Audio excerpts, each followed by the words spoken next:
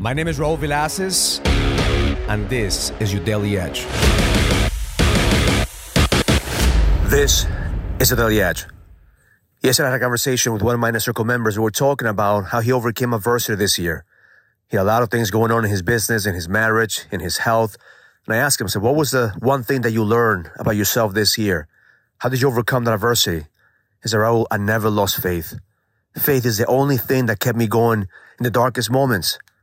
And then it clicked on me. I just did a training about overcoming adversity. I talked about the 3 F's.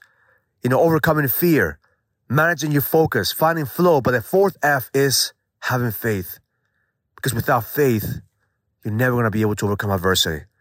But you have to have faith that there's a compelling future. You have to have faith that there's a better way. You have to have faith that there's a light at the end of the tunnel.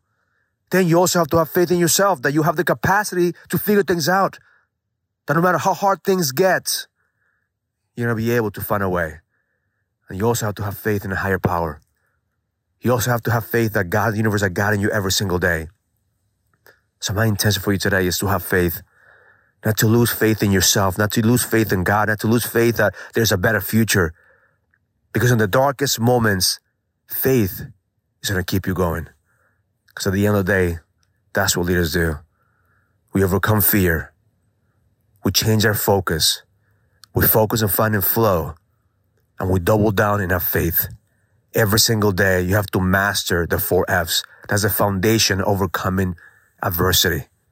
Every single day that you increase your faith, every single day that you create a compelling future, you're one step closer to that ultimate image.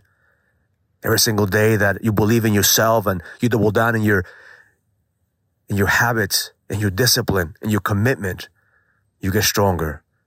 And every single day that you increase your faith in God and the universe, you'll be able to listen to that voice inside of you that's telling you that the best is yet to come. Have an amazing day. Learn it, live it, experience it. Love life. If you're a businessman and you're ready to lead, go to findmynextlevel.com so you can sign up for the Next Level Leadership Summit, an experience that's going to help you lead with power. Go to findmynextlevel.com. That's findmynextlevel.com. I'll see you there.